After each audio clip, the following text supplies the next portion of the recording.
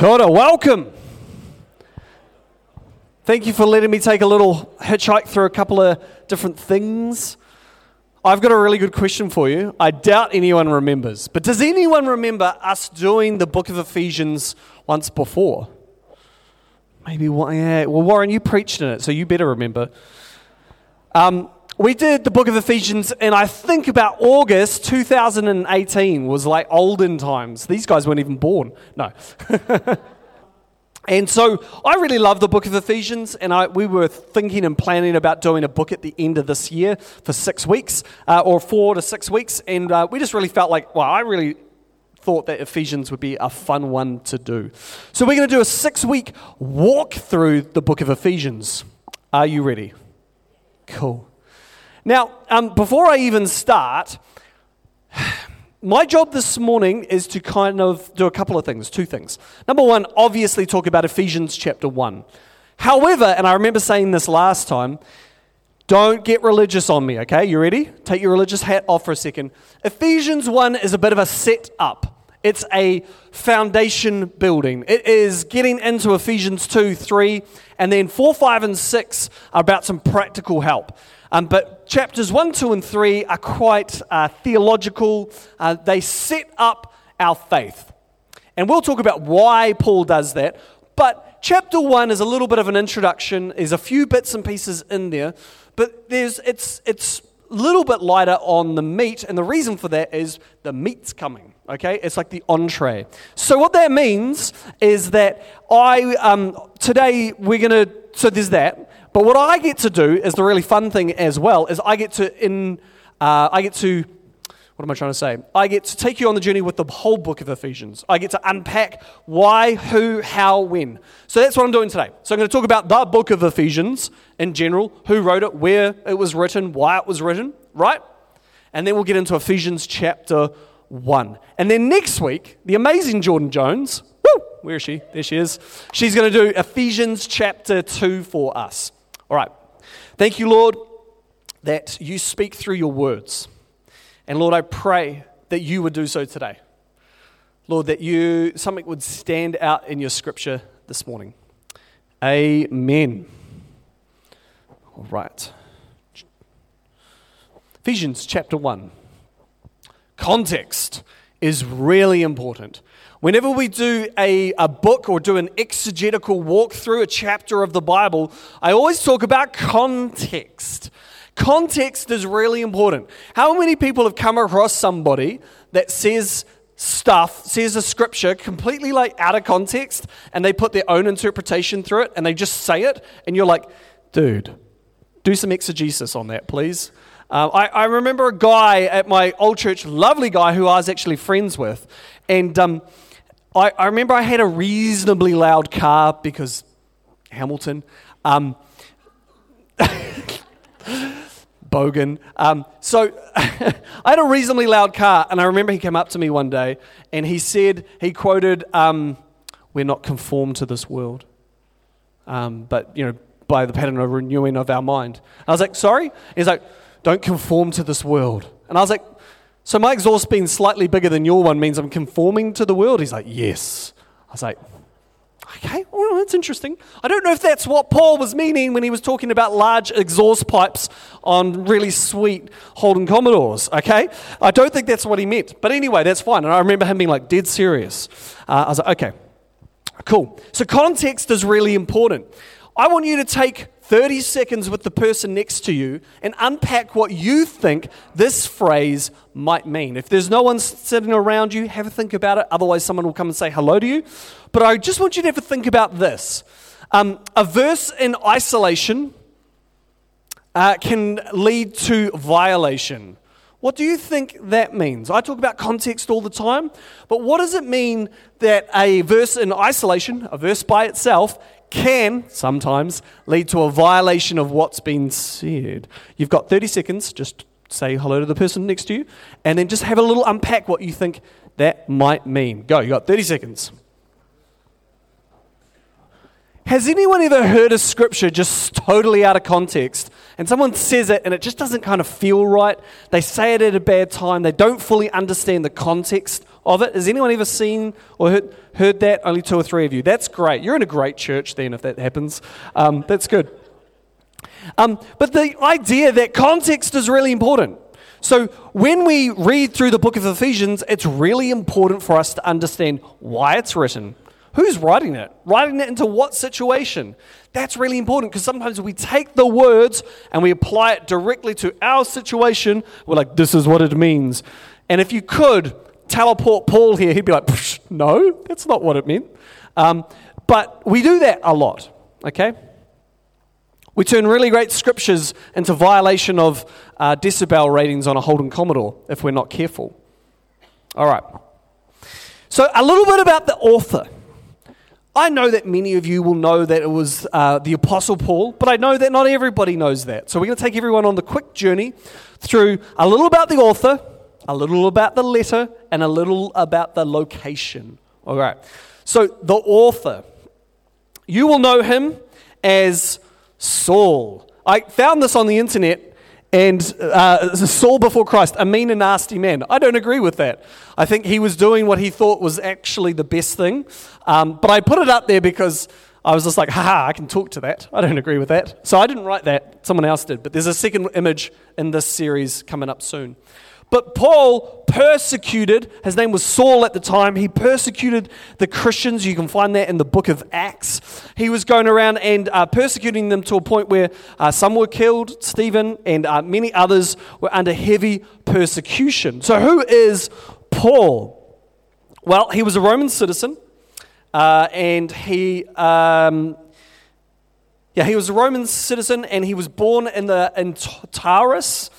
He wrote the majority of the New Testament. He was born from the tribe of Benjamin. He lived in Ephesus for 3 years, and on the road to Damascus, he met Jesus, and Jesus changed his life forever. And I think it would be fair, wouldn't it? Would you agree with me? Outside of Jesus, like there's no one more than Paul, certainly in the New Testament, that was more influential. Wouldn't you agree? Not if you agree. Like Paul, he wrote 13 of the 27 New Testament books, and maybe even a couple more than that. He was massively involved. And he died in about 62 to 64 AD in Rome. And he was an incredible firebrand for the gospel. See, there you go. He's changed. He's happy and smiling now.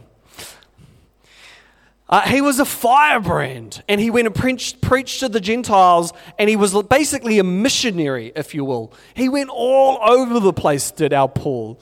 He went into prison a bunch of times, and he died at the ripe old age, which was extremely old for first century Israel, of about 60, we think.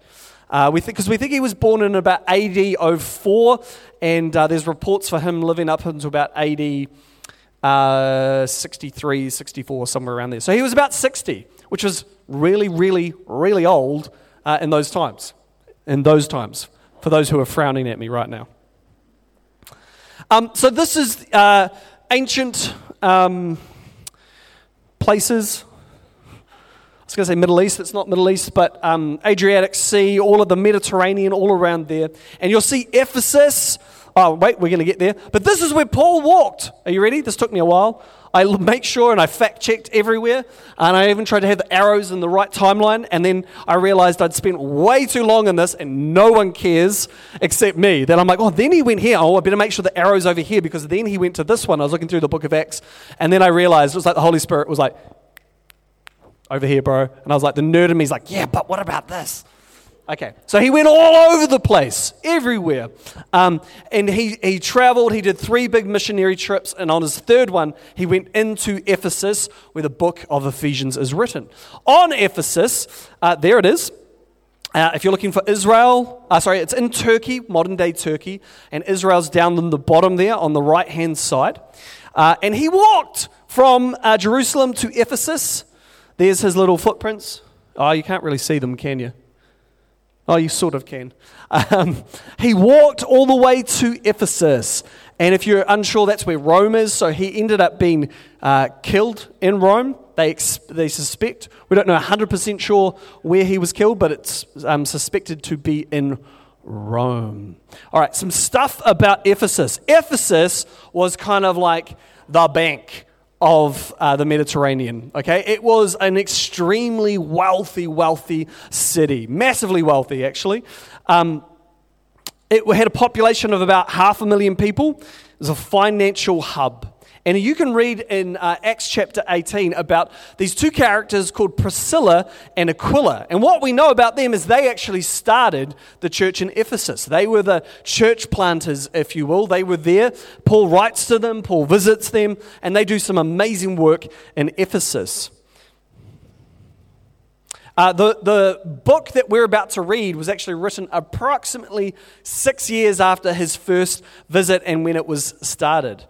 In Ephesus was the famous temple of Diana, that's the Roman name, or Artemis, which is the Greek name, considered to be one of the 7 wonders of the world. It was a beautiful place. It was an expensive place to live, a lot of commerce, a lot of trade. It was it was like the Ponsonby, okay? So it was like super bougie. It was a very expensive place to live.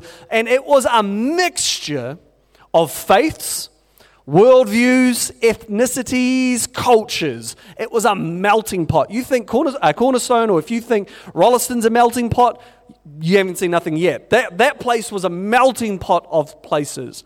But how many people know that when you have a big pot and you put in many different flavors and things, you start to get a little diluted. And you're going to hear that more and more with the book of Ephesians, that the church in Ephesus had a problem where everybody was coming in with their own experiences, their own opinions, and things changed pretty dramatically. So they had a goddess of Diana, and if I got it there, so you can still go there today. Again, it was extremely wealthy place. So you can go there, and they estimate that 75% of all of Ephesus is still under sand. They've only excavated a small portion of it. But it's disappeared off the face of the earth, essentially. No one lives in and around there. Ephesus, virtually, outside of some tourism, it exists, but no one lives there. It doesn't exist as a city like Rome still does or Jerusalem still does.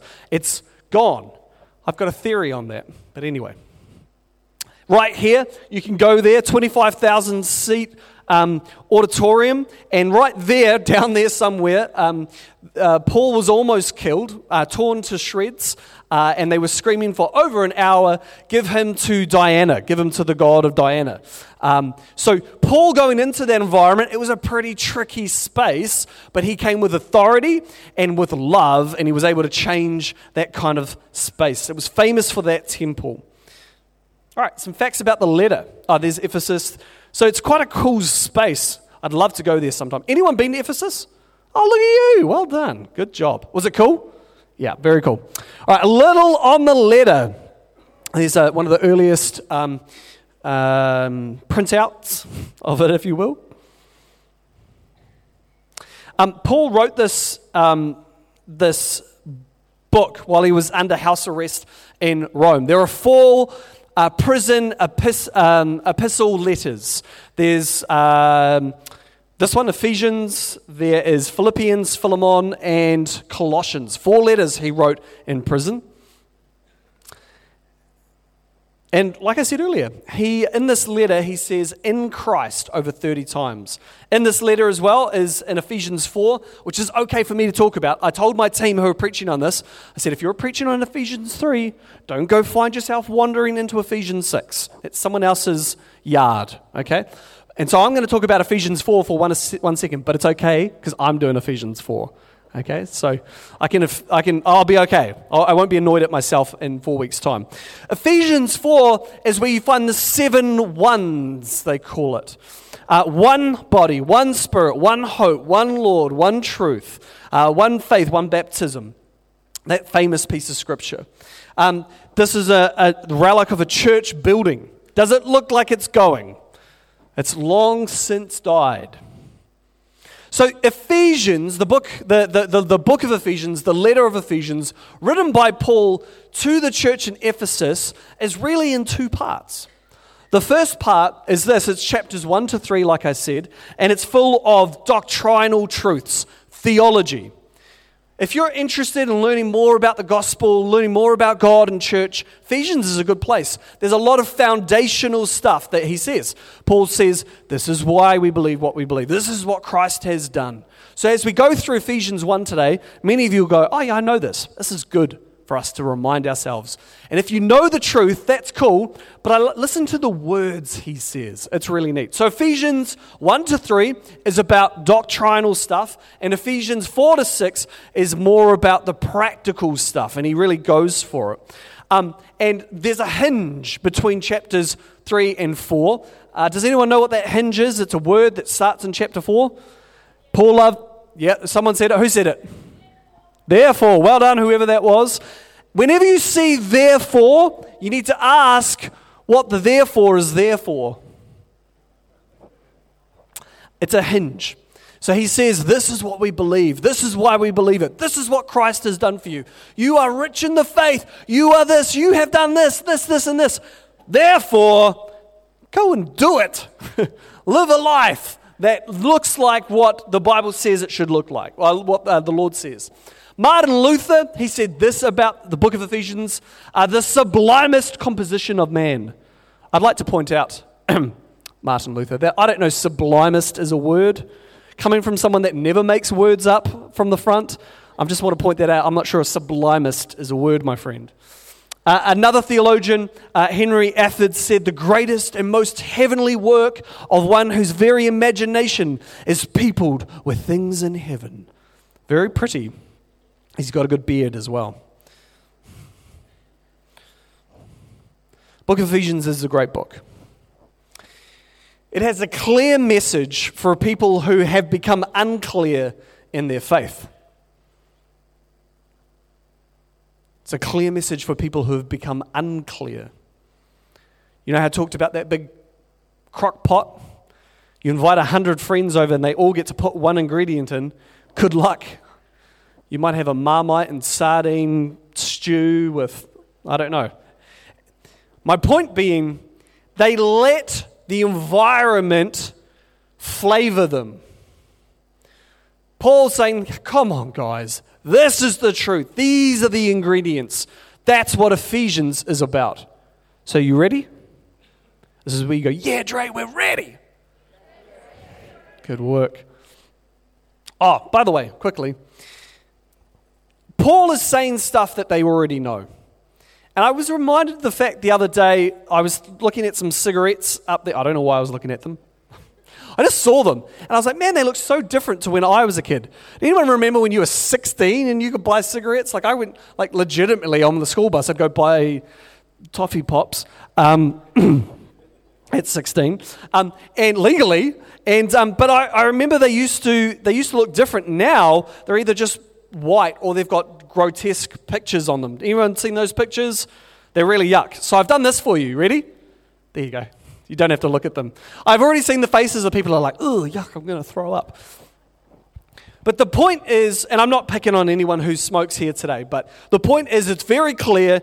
I read this packet of cigarettes and it says, if you smoke these, you will die sooner than you would if you didn't.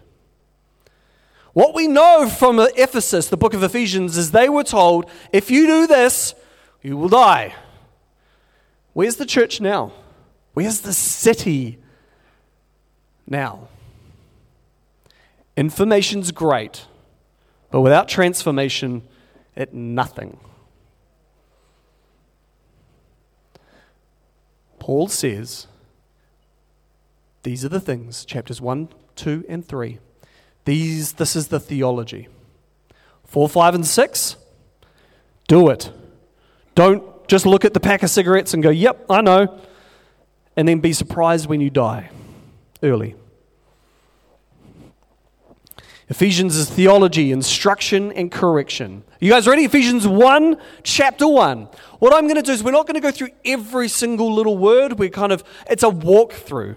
It's a meander. And up until this point, everybody else is like a tour guide. Ephesians 2, 3, 4, 5, and 6. The other preachers, they're like a tour guide with those hats, and they're like, over there's the gazelle, over here is this. If you look to your left, you'll see this. Up until this point, I'm more like the bus driver for the tour bus. Something like, this is a bus. This is what the book of Ephesians is. But now I get to be the tour guide for Ephesians 1. Let's walk through it. We're not going to look at every rock and pebble, but we will go through. You ready? Okay. Ephesians chapter 1. Essentially, Ephesians chapter 1 is, if you look at that, which you don't know what that is yet, you will see it's a foundation of a house. You build a foundation down, you drill holes, you put concrete in. This is at least what I think. I went to drama school, so I don't really know, but that's what I was told. That's how foundations are built. The builders will probably nod, or at least it's how they can be done. Then on top of that, what do you build? You build your house. You build your house last. You build a solid foundation. So what is Paul doing in Ephesians 1? Building a... Right, here we go. Paul, the apostle of Jesus Christ, by the will of the Lord. We're going to carry on. He's just saying who he is. He's not going to assume that everybody knows who he is. It's not like Facebook Messenger with a photo coming up. When someone writes to you, you don't know who it is. So he's just giving the explanation. But let's go from verse 3. Verse 3 is there. Praise to be God and Father of our Lord Jesus Christ, who has blessed us in heavenly realms with every spiritual blessing in Christ. Anyone ever here played Chinese Whispers? You know, you play Chinese Whispers and you're like, the potluck paradox, Polly promised. That was right on the top of my dome. Imagine if I gave that to Shelley and it went through everybody. What do you think we would get by the time we came all the way over here and got to Amy Olafser?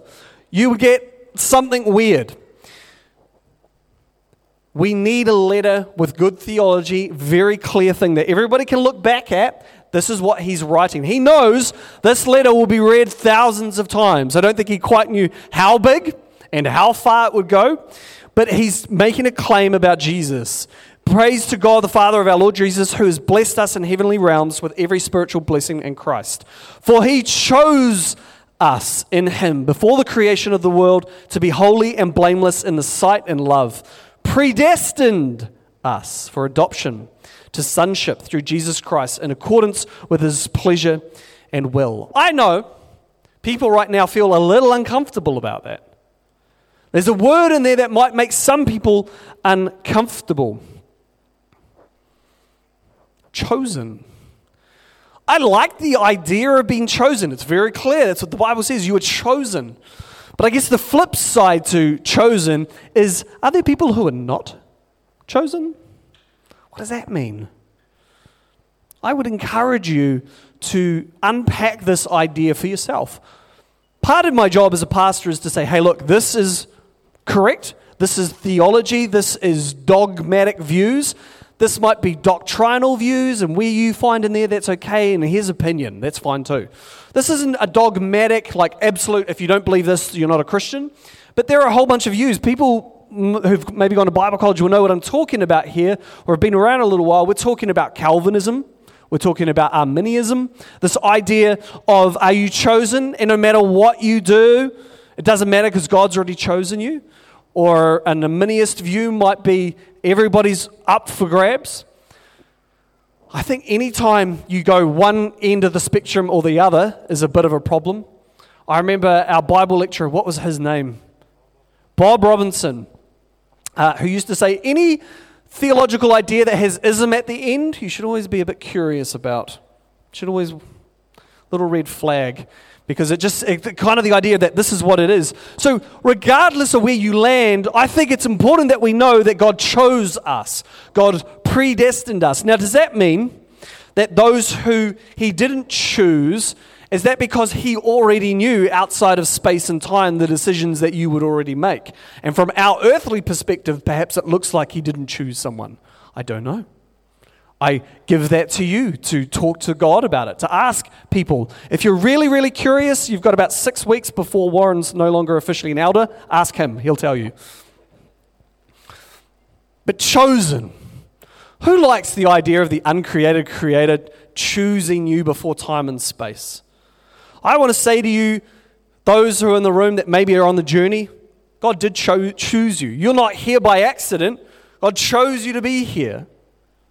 You're chosen. Verse 6, to the praise of the glorious grace which he has freely given us in the one he loves. Verse 7, in him we have redemption through his blood, the forgiveness of sins in accordance with the riches of God's grace that he lavished on us. Can we all say lavished? Lavished on us with all wisdom and understanding. When was the last time you were lavished on? Maybe a while? My love language is acts of service. So if like Hannah brings me a piece of cheese, and I'm like doing a sermon, I'm like, oh my gosh, you love me. I feel lavished. I love it. Or if Kath Sutherland, she'll just bring me a coffee randomly, not because I'm the pastor, but she knows that, like me, she is acts of service. She gives me a coffee, and I'm like, oh my gosh, someone loves me. God loves you like that. He lavishes grace and love on you. He loves you. He made known to us the mystery of his will. How many people know that God is a bit of a mystery? And you will do your head in if you try and understand everything. Right? You ready for this? It's okay not to know everything. Those control freaks amongst us might be like, what do you mean? I must know everything. Don't look at your spouse right now. Just carry on. According to his good pleasure, which he purposed in Christ. In Christ, everybody say in Christ. In Christ. To be put into effect with the times reach their fulfillment, to bring unity to all things in heaven and on earth under Christ. Paul is painting a picture about the Christian faith. It's all about Jesus. Jesus is growing. Where is it? That side. Jesus is growing and developing us. We are strengthening, not weakening. I made that sound like a different language, didn't I? Weakening. Ephesians 1:11-13. In him we were also chosen. He says this twice. Having been predestined according to the plan of him who works out everything in conformity with the purpose of his will. I feel chosen. I got plucked out of darkness. It was just a random set of circumstances from my natural self. But when I look back, God was plucking me out of a situation. God wove together a set of circumstances. The first time God ever spoke to me through prophecy, through the word of someone else, the first time, I was 17. I was in Dunedin Apostolic Church with a guy called Toby Collins, who later, weirdly enough, turned out to be my pastor years down the track. I didn't remember that. First time ever in a Christian conference, it was 2001 or 2. So peroxide blonde hair with a chain, really tied around here with the baggy jeans and the big shoes and that cool belt. The cooler you were as if your belt... Okay, right, we're moving on. I'm in that space. First time I get called out, hey, you down the back, come on up. You at the other end of the circle, I'm going to prophesy stuff over you. In that space, you know who was there? Hannah. She was 12 or 13, so I'm glad I didn't meet her. That would have been weird. There's 5 years between us. That same trip, I also met my father-in-law because we set off the fire alarm and put a hole through a window and he had to come and tell us off. Years later, I was telling Hannah about this, and I was like, and then this guy came, and he was really annoyed, and he had tattoos all over us, and he was, It was Dad. And he was like, I remember you little punks. But God brings things together. He chose you. He wove you together. You're not here even today by accident. Right. In order that we who first put into our hope in Christ might be the praise of his glory. And we're also included in Christ when you heard the message of truth, the gospel of your salvation. There's hope in Christ. If you feel hopeless, the answer is in Jesus, in Christ. Too often we look for hope in the pastor. I'll point you to hope. I'm hoping with you. Too often we look for hope in our spouse. You're struggling through the day and all you can think is, I'm going to get home and I'm just going to unload on my spouse and they're going to make me feel better. Cool, great that they're there for that, or a good friend. But actually, we should do that in Christ on the way home in the car. God, I give this to you. Lord, help me. You were chosen, adopted, and redeemed. Oh, come on. Maybe I undersold Ephesians 1. I undersold it, didn't I? Look at that. We are chosen, adopted, and redeemed. Amen. Where do you feel that you're struggling on one of those three things maybe? So one of those three things you're like, yep, I don't know if I feel adopted. I kind of feel like the third cousin from Gore at the wedding. I love anyone from Gore? We'll pray for you. All right, verse 11 to 13. In order that we, who were the first to put our hope in Christ, those first people that put our hope in Christ, and to praise for his glory, were also included in Christ. You heard the message of truth, the gospel of your salvation. When you believed, you were marked in him with a seal, the promised Holy Spirit. I reckon being in Ephesus in the first century would have been difficult. There would have been gods on every corner. There would have been everybody saying and doing everything. It would have been awkward and uncomfortable. But you were marked and sealed. You are marked and sealed. Sometimes you feel like the little slings and arrows get you during the day. You are marked and you are sealed from that in Christ. Everybody say, in Christ. In Christ. The odd one might get through. Just pull it out and say, in Christ.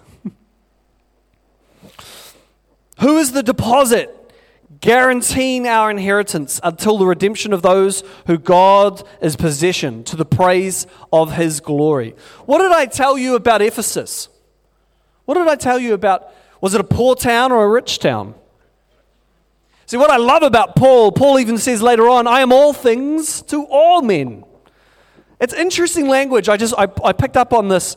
There's two words, deposit, guaranteeing, inheritance. Everybody in Ephesians, there was a lot of banks, a lot of lenders, a lot of financial people, business owners, organizational port and shipping and importers and logistic companies, all of that, right? And he's using the language that they will understand.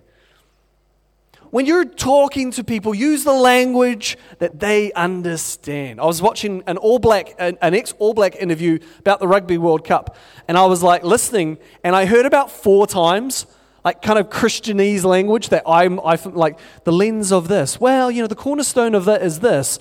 And he used a couple of other words, and I was like, that guy's a Christian. I can pick up on it. And I Googled, and I was like, yes. Ephesians 15 to 17. For this reason, ever since I heard about your faith in the Lord Jesus, because he sent the 2 people to start it, he's excited about it, and your love for God's people, I've not stopped giving thanks for you, remembering you in my prayers. I'm like that too. I don't stop giving thanks for you and remembering you in my prayers sometimes. Not perfect like Paul. He wasn't either, but gosh, the best thing about being a minister or working in ministry is people. Do you want to know what the hardest thing is too? You said it, I didn't. I keep asking that the God of our Lord Jesus Christ, the glorious Father, that he may give you the spirit of wisdom and revelation, so that you may know him better. I love that revelation's not a one-time thing, is it? It's like growing. We don't have grow up there, do we? Grow is done, growing. See, this is a saying I came up with. It's really wise. The wisdom of the wise is to realize you are not yet fully wise. Wise people realize they're not wise. It's the ones that go, yes, well, with my wisdom of age, I'm like, red flag. I love it when Warren at 80 hops up here and says, I'm still learning. I'm still growing. I'm still understanding. God's revealing things to me. It's an encouragement, brother, to all of the rest of us. So Paul is saying, Take the spirit of wisdom and revelation. We need wisdom and revelation to get through our lives. I pray that the eyes of your heart may be enlightened in order that you may know the hope which He has called you, the riches and the glorious inheritance, and His incomparably great power. Can we say power? For us who believe. The power is the same as the mighty power that raised God from the thing. The strength, there you go. He exerted when He raised Christ from the dead and seated Him on the right hand of the heavenly realms. Power!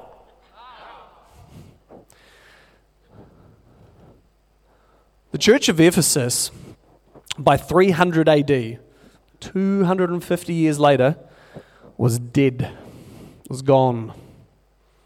In fact, I've alluded already that Ephesus itself died and gone.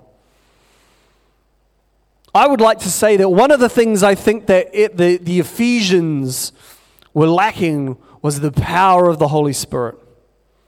Because the power of the Holy Spirit brings truth. And if you are a bit muddled, and you are a little unsure, ask the Holy Spirit to bring clarity. Remember I talked earlier about part of the Ephesians idea is that He brings clearness to where there's murkiness. We need power. Wait, did I do that? Far above the rule and authority, power and domination, yes. He exerted when He raised Christ from the dead. And God placed all things under His feet and appointed Him to the head over everything. Again, this foundation. For the church, which is His body, the fullness of Him, which fills everything in every way. The context for chapter 1 is that there's this mixing, this diluting. And Paul's big message, hey, you know what the main thing is? The main thing is to keep the main thing the main thing. He just did whole chapter 1, and He'll continue to do it for chapter 2 and 3 to outline what the main thing is. Don't get diluted. Don't lose your power of the Holy Spirit. There's no church left. Their impact is gone. Could I have Hannah up for a second, please? We had this guy called Ian Green came a number of years ago, pastor from England. And he said, where do you want Cornerstone to be in 120 years' time?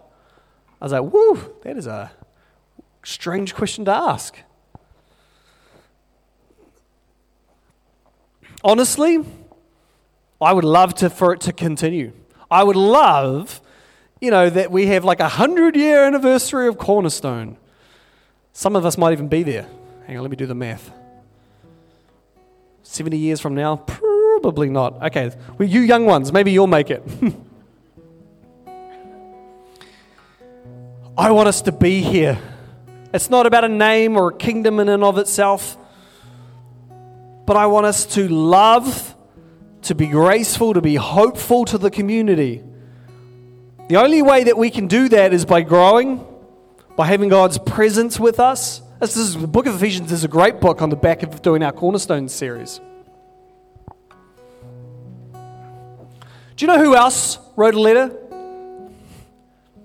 to Ephesians? Well, this might confuse you, but in the book of Revelations, Jesus said something to the Ephesians. Are you ready? I'm not going to read it all, don't freak out.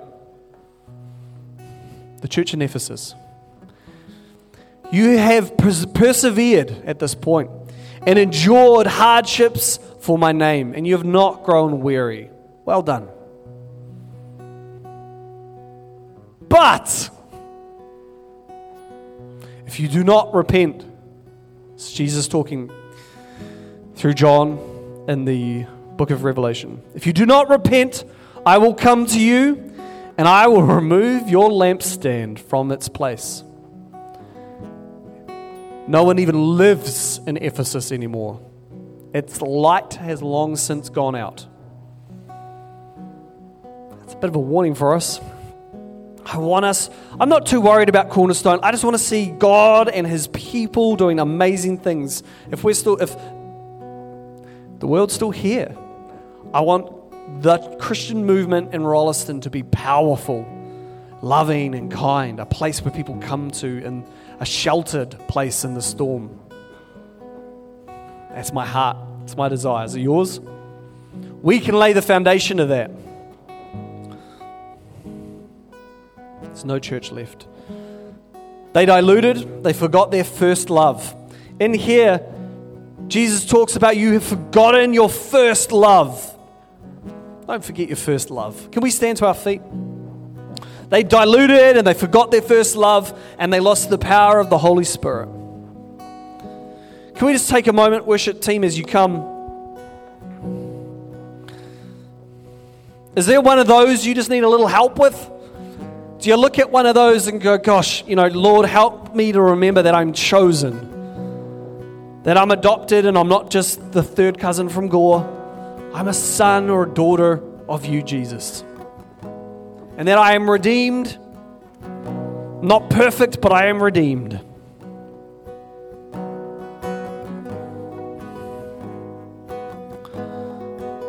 Can we just close our eyes for a second?